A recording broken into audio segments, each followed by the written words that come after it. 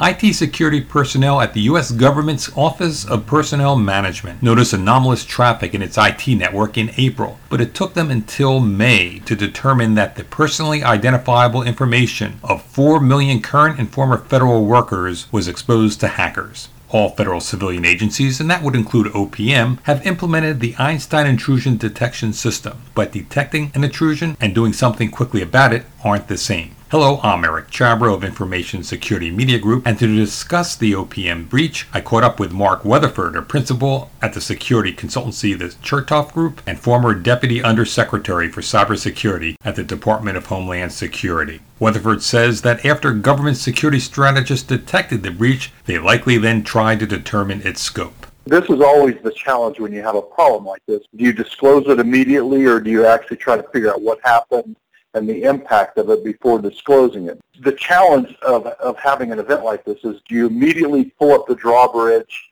and secure everything so that no other data goes out, or do you continue to monitor to identify the scope? And I see this all the time in companies. The immediate response is stop this thing. But unfortunately, if you do that, you may not be able to determine, how long they were in. But most importantly, you may not be able to figure out what all of the systems and applications that were compromised, what accounts were compromised, what new accounts may have been created, what new administrative privileges accounts were created or were compromised, or any of the other backdoors that may have been created. That's probably why it took a little bit of time before them to disclose this, because they needed to figure all that out and make sure that they closed up all these holes and eliminated all of their rogue compromised accounts. That's the reason for the delay in recognizing the significance of the breach, but Weatherford wonders why government technology didn't stop the personally identifiable data from being exfiltrated. If a device if all it does is say, okay, bad guys are here, what the heck good is that if it's still letting all of the intellectual property and PII flow out? In fact, why would any system allow PII to be going to a foreign country to begin with? I hesitate to criticize. I know, because they're good folks over there. They're trying to do the right thing. But, we have spent hundreds and hundreds of millions of dollars on this program. And if something like this can still happen, is there really any value here? There's a lot of commercial products that can do the same exact thing at a heck of a lot less cost than this. And if it's still going to allow to release the exfiltration of data, I think at some point we have to sit back and we just say, are we spending our money wisely here? Why don't we just contract this out to a company to do it? I mean, they could do as good a job as Einstein doing, obviously. Is it a matter of funding? Is it a matter of manpower? Is it a matter that the technology doesn't work as people expect it to work? Well, it's not a matter of funding. If you look at literally at the hundreds of millions of dollars that have gone into this, that funding is providing manpower. I think it's a technology issue. Maybe it's an employment of the technology issue. And, this is one of the challenges of federal government, is that you can go to any federal agency, and I promise you, the organization structure, the organizational responsibilities for security, the organizational accountability for security is different in different organizations in the federal government. This is a bit of hyperbole probably on my part, but we oftentimes see anytime a private sector company, a big company has a data breach, they do the CEO perk walk up on Capitol Hill. Why aren't federal agency secretaries being held to that same level of accountability? Maybe we'll see that now. Maybe.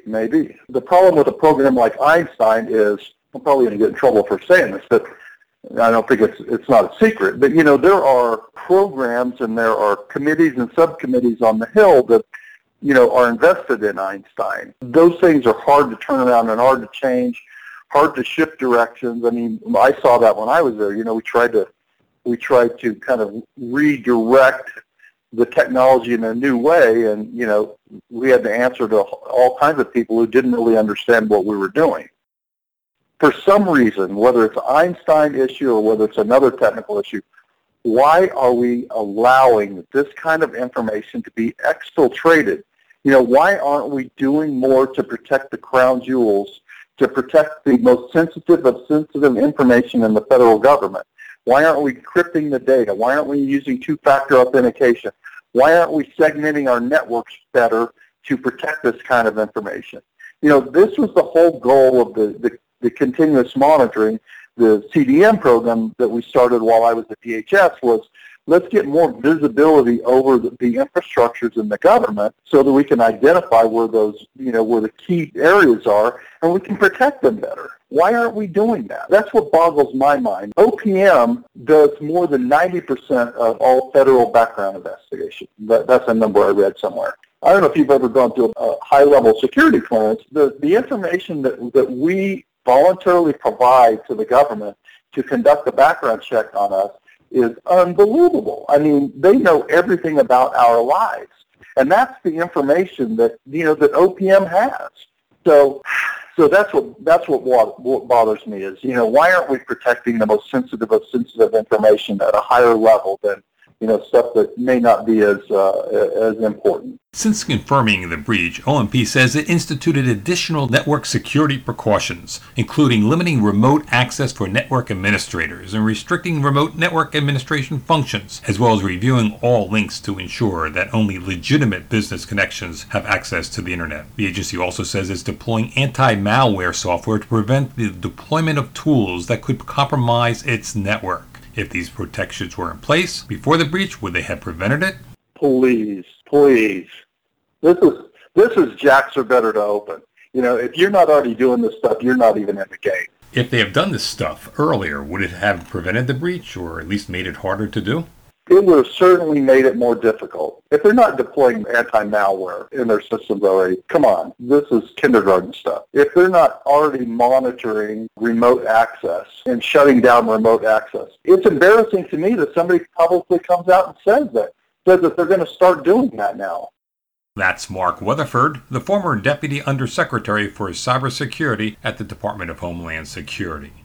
I'm Eric Chabrow. Thanks for listening.